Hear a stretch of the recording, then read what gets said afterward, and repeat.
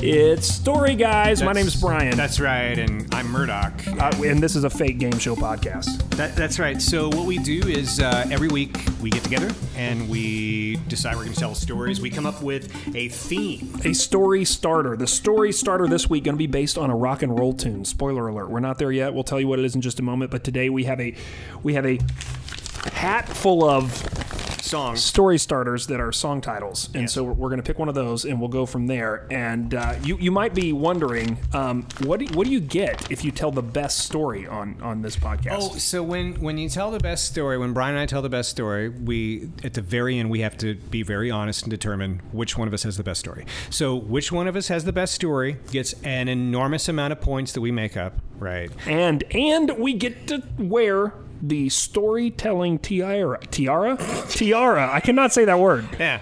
And when I walk out, I have on a pink tutu. Yeah, so it's pretty nice. I'll do me. So okay. I am wearing the storytelling tiara this week because of the last episode, but I could lose it in this battle with Murdoch. Now, real quickly, another thing we need to cover is why are we telling stories and who are we? We're best buddies. We used to have a podcast together for 5 years called Ice Cream Headache, the podcast. Yeah. Our professional lives got in the way. We do marketing stuff that has to do with storytelling and social media and that kind of thing. And now we do this as an excuse to get together and make sure we're telling each other stories. That's right. When we're not doing corporate marketing gigs and talking about mind-melding ways to brainwash society with advertising techniques, we're here to tell stories, to wear the tiara on Monday Night Football. I don't even know what that voice is. It's like Howard Cosell, but like Bush League. I will learn how to say tiara before this whole thing is over. Am I getting better? No, who cares? It's like the time I couldn't say Chipotle, which I still feel silly every time I say it. Me too, but I think it continues to bring the charm that you're not going to know how to say the crown, and you just say tiara. Okay, so are we ready for today's topic? Yes. Okay. Let's And the song title we will be finding a story from, or inspiration for a story from, is Freebird. No, it's not. I would call a proxy and call my buddy Judd, who has a small bird that he carries around on his shoulder, and let him tell a story if it was Freebird. But it's not. It's Kids. Kids by MGMT. You know that song? Yes. Uh-oh. Is that a copyright thing?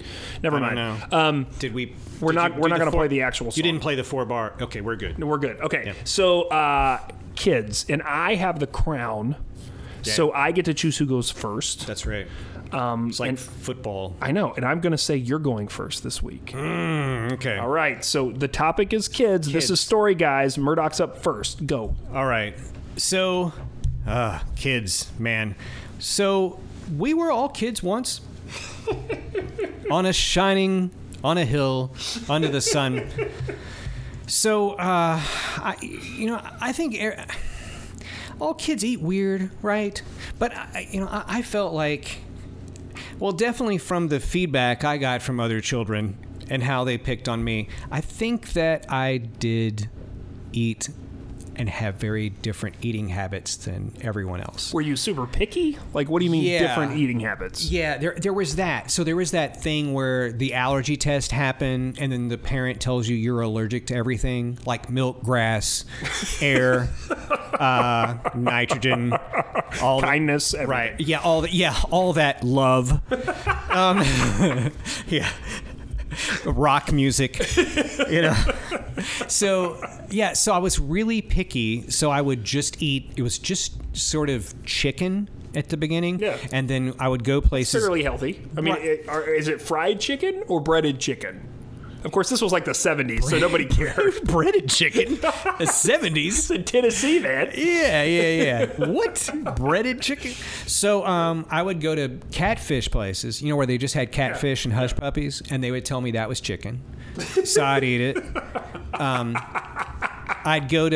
They would go to KFC, and my mom would give me like 3 pieces of chicken, and I would just eat all the skin off of it. And then, that was like throw away the meat. It was weird. Like, I've heard other kids, I guess, eat I don't think that's all that uncommon. That's not weird? Okay. I mean, it's not good for you, but it's not that weird. Not good for you? Really? fried chicken skin. And there was this guy named Russell Petty. Russell's passed away. I know he passed away like several years ago or whatever, but I remember him very well. And he was like a friend of the family, and he worked at this market, and they had frozen pizzas. And for some reason, and I was too young to really know, I used to eat frozen pizzas frozen. What? Wait. Like you would pull them out of the freezer and you would skip the step where you put them in the oven. Well, and you would just go straight to your mouth. Well, like when you're like 5 or 6, like oven is not part of like things you do, right? So I don't know why. And like to this day, I mean, like I could eat pizza at every meal until like everything kind of stops up and you have to hit the Metamucil or whatever. But right, it's so delicious. So I'm still like, I have like you're still trying to chase that dragon. That frozen pizza dragon. That serotonin like just gets dragged across my brain every time I get that pizza. Yeah. So and it was so if anyone ever came over to our house, we had the same thing to eat every night. We either had hamburgers, pork tenderloin, or steak, and French fries and mashed potatoes. And we had scrambled eggs. We had fried country ham in the morning, and then it was fried, and then you scramble the eggs in the ham grease. So you do the same pan, right? So you yeah. And then you just throw the eggs. Some Tennessee stuff, right? Yeah, they're like, the eggs come out brown, and I've like done that at my house now with my family, and they're like, "Oh my, what is up with your eggs?" Because it does. It's really gross. Is this soy sauce? What did you do? I mean, it is a soy sauce color. So, but anyway, I was a sickly kid. So, like I was a real... Well, really? You ate like that and you were sickly? Yeah. Shocking. Yeah. So, like, I had asthma and things like... Yeah. And, you know, whatever. But yes, I was really skinny. Like, I was a real skinny, small kid. And I got glasses when I was like 8 and... You know, it's like, you know, my mom teaching me how to read the National Enquirer. I was the smartest kid ever. And man, I got picked on a lot for the size, the glasses, and being a nerd. You know, it's the 70s, 80s. Like, none of these things are popular things. Well, he's fit, somewhat. He's smart. He's not chubby. Let's celebrate that. Let's punch that kid in the face.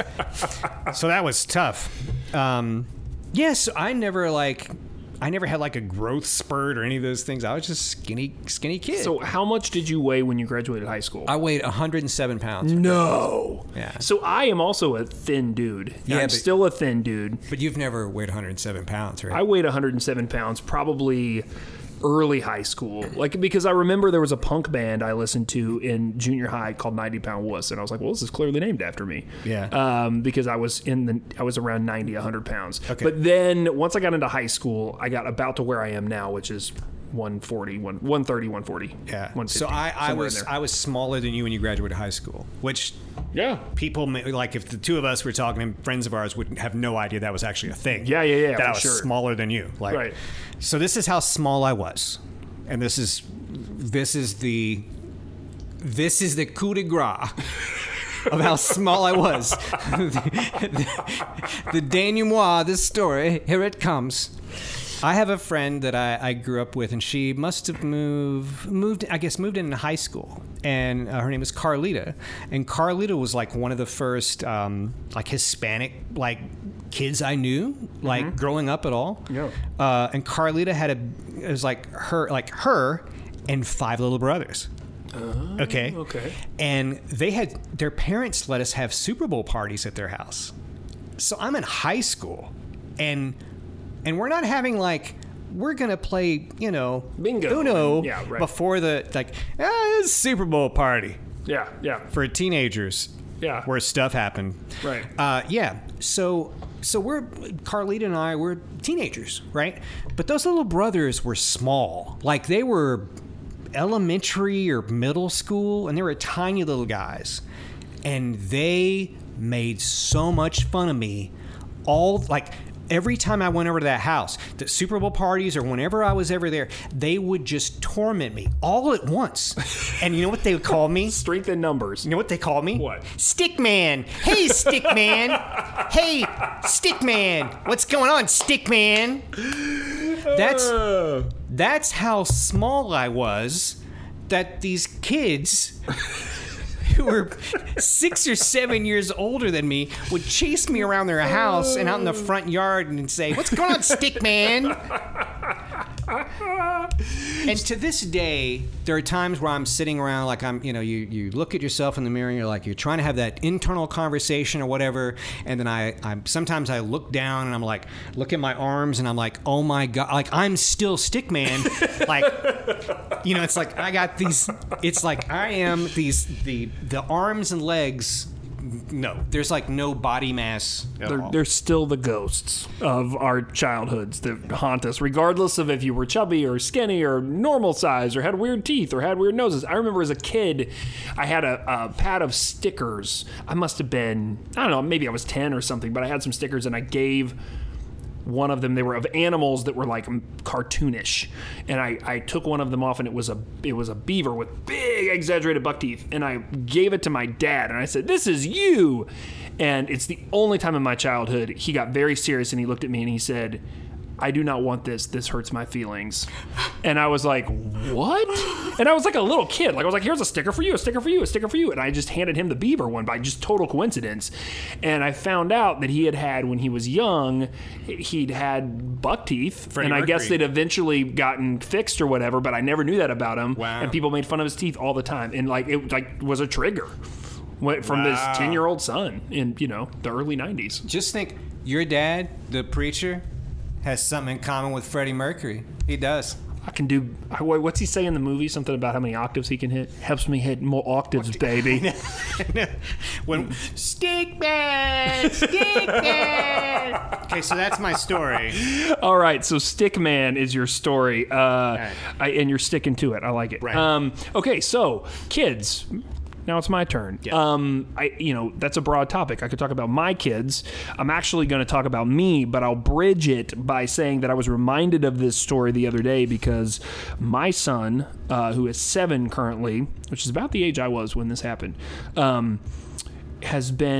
he's developed a nervous habit. He's figured out how to whistle, and then he just started whistling all the time without realizing he was doing it. And he would do it at home, and it would get a little annoying, and you'd say, "Hey, buddy, can you stop whistling?" And then he would just do it again in a few minutes because he didn't realize he was doing it. Yeah. And I was kind of like, kids will be kids. He's, maybe we'll give him a little space, but I am friendly with his teacher.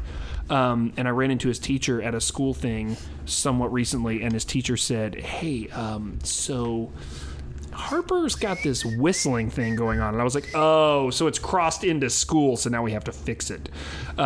So that reminded me of a similar issue I had in the 2nd grade, which was, without realizing it, I would just make noises with my mouth. Like, just not whistling, just like... I never realized I did it, and no one ever told me I did it. But it's not like a tick or anything. No, I don't think so. I think I just did it without, like, it was like a comforting thing. It's like tapping your fingers or whatever. And this is before you had discovered Run DMC or the Human Beatbox for Fat Yeah, Boys. unfortunately, there was none of that happening with I the was Preacher's not Kid, part of a right? hip-hop group in 2nd grade. Yeah. The church hip-hop group where we were like, "Yeah, I got saved." Yeah, that didn't happen. I owned some of those records later, but I did not create them. So... Oh, God. Okay, sorry. It was pointed out to me that I had this issue when I switched schools in 2nd grade and I started going to a school. And I sat next to Amanda Powell. I'm sure she's married now, so we'll protect her innocence. Hopefully she is not attached to her Facebook, because you will want to send her a Facebook message and tell her how mean she was on my behalf. No, but I would sit next to her and she would, "Stop doing that. Why are you doing that all the time? You're gross." And she would like just punch me in the arm and tell me to stop doing it. And I developed a little bit of a complex, and you know what? I quit doing it because I was very, as I should have. Right. It was just not It's negative reinforcement from Amanda. Right. Who, by the way, Amanda, Waylon Jennings songs isn't about you anyway. Stop making fun of my friend and his mouth noises. Hey, listen, you know what? Barry Manilow, he's not singing about you either. Anyway, This reminded me, when we were talking about being kids, of being in that second grade classroom sitting next to Amanda Powell. Oh, man. So what a thing. Yeah, so With there was your that kid. main memory of Amanda Powell harassing me, but there's another main memory from that class. Man, I hope she got married. Full of kids. Yeah, I'm very interested as to what's happened to Amanda Baloney. Powell. Okay. So, we're in the classroom, and Miss Merritt was our teacher, and she like in my memory, you know how you like you have these captured memories of things, and you're not sure if they've been influenced by pop culture. Oh, because yeah. in my memory, she's Carol Burnett and Annie. She's Mrs. Hannigan. Yeah. Like she smoked 2 packs a day, and she had long, stringy, curly red hair, and she'd like kind of wander in a red dress and be like, "Yeah, you get up to the chalkboard, boy." Yeah. And she was drunk in your class, Brian. What kind of public school did you? In my mind, Okay, she was. So one day she handed out a piece of paper to everyone. Actually, I got to back up. Before that happened, we were doing something in the classroom and I needed her help. And so we were doing desk work and I took my paper up to her and she's explaining it to me. And my mind starts to wander, as it does still, but especially, when you're 7 or 8. And I notice there's a stack of handouts on the edge of her desk. And all I can see is the bottom of it. And on the bottom of it, it's a worksheet, but on the very bottom of it, it says number 22. Don't do anything. Now that you've read all of the directions, just sign your name at the top, turn your paper over, and wait for the teacher to collect it. And I'm like, what is that? That's strange. Weird. So she helps me with my problem. I go and sit down. The next day or two, Mrs. Merritt stands up in front of the classroom and says, "Okay, it is now time for us to do a little worksheet." It's And psychological challenge with Miss Merritt. I'm just gonna mess with your brain. It's time for us to do a little worksheet, Wazowski. You little orphans. You little parent- orphans. No one's coming to get you at 3. And so she that's messed up. She passes out these papers, and I recognize when one hits my desk that this is a paper that I've seen before, Right. or at least the bottom of it. Yeah. And I'm still not sure what's going on, but she says, "Make sure you read the directions. Make sure you read the directions. Make sure you read the directions." She says it 3 times, and then she goes and sits down, and it's quiet. Does she want you to read the directions? Apparently. Okay. So, the first direction, number 1, there's 22 things. We've seen 22, spoiler alert. Number 1, read all the directions. And then number 2 is like, draw a circle. Number 3 is like, draw a cow. Number 4 is like, ask your neighbor their phone number. I mean, it's like just crazy stuff, and it takes forever. But I look and I read all the, and I'm like, oh, I've seen the last direction. This is a trick. We're not supposed to do anything. And so I just wait a second, I double check, and then I turn my paper over and put my pencil down, and I sit there. And I watch the rest of the classroom, every single one of the other 23 students, do every single one of the 22 issues or things they're supposed to do. And then they get to the very bottom. And Miss Merritt waits an appropriate amount of time, and she stands up, and she begins to lecture the class on how none of them read the directions. Well, she takes the paper up. And then she notices that I'm the only one. And she lectures the entire class. And she's like, "But Brian!" And she has me stand up and come to the front of the class and says, how embarrassing. "Only Brian followed the directions on the worksheet." And I was so, I had no idea what to do. Because in my mind, I had cheated. Yes. Oh, look at you. So I, until this moment, never thought that you cheated. really? No. So that's interesting. So Yeah. I felt like I had cheated. Yeah. I'm like, you got the upper hand there. So in the last episode, You felt guilty. I felt so guilty. And so I asked you in the last episode I told you the story, and then I said, "What do you think I did?" So what do you think I did in this situation? Oh. Do you think I ratted myself out, or I just accepted her praise and sat back down? Oh, man.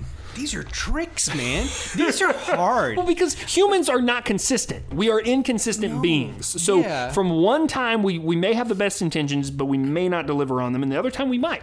So In another story that we told on the show, I made a pretty good decision, I think, in retrospect. It was a nerdy decision. You had an audience of 1, and now you have an audience of almost 30, including an adult, but all of your peers and your kids. You said nothing, and you sat down. I said nothing. I sat back down. It still bothers me to this day. I'm almost 36 years old, and I still feel uncomfortable when I tell that story. What do you feel uncomfortable about?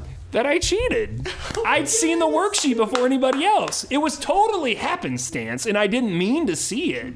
But I knew as soon as she handed the worksheet out that it was a trick. But she praised me and at that point, I was hot stuff. At least in her eyes. And I mean, it was Miss Hannigan. You want to make sure Miss Merritt / Hannigan is on your good side. Doesn't send you to the other orphanage or whatever Miss Hannigan does. Read the directions. Read them. By the way, love Carol Burnett. So, who wins? There's no contest. It's you. No. You think it's me? Yeah. You're like... There's so much good as gold in this story, Brian. I mean, and also putting in perspective that you felt in our other episode where you were like, I don't want to go to juvie, and here it never even occurred to me until you said it out loud that you thought you cheated. I was like, hey, it's on the bottom, number 22.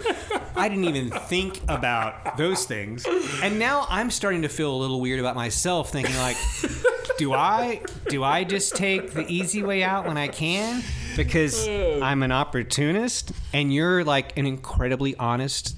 No, you get to keep the tiara. No, it's you. I'm keeping the tiara, and I'm getting how many points? You're getting 78 points. Okay, good, because I feel if it had been more than that, I would have felt a little guilty. I have a guilt problem. Last time you got 47 million points. Okay, so now it balances out. Yeah, it has to be. We're never going to give the same amount of points. Yeah, okay. If there was a way that this made sense, our point structure. I wish we could play the $25,000 pyramid theme. Yeah, we'd have to pay for that, but and we just talk over it as like the credits are rolling now. Yeah. There it is. That's another episode. It's the Story Guys, and thank you so much for listening, and make sure and keep telling stories. Story Guys is a production of Brian Eichenberger and Mark Murdoch. Get more stories, hear more podcasts, and book the guys for your conference or house party at wearethestoryguys.com. Copyright 2019 Boy Have We Got Stories Productions. All rights reserved.